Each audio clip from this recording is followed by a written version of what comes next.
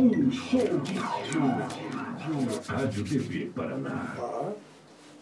Glorious Fame. É seu.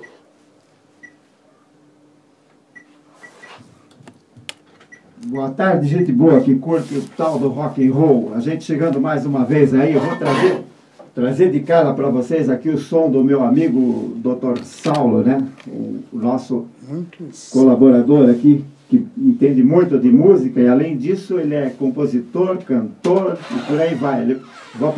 Ele vai cantar, vai tocar pra gente a música autoral dele, Glorious Fame.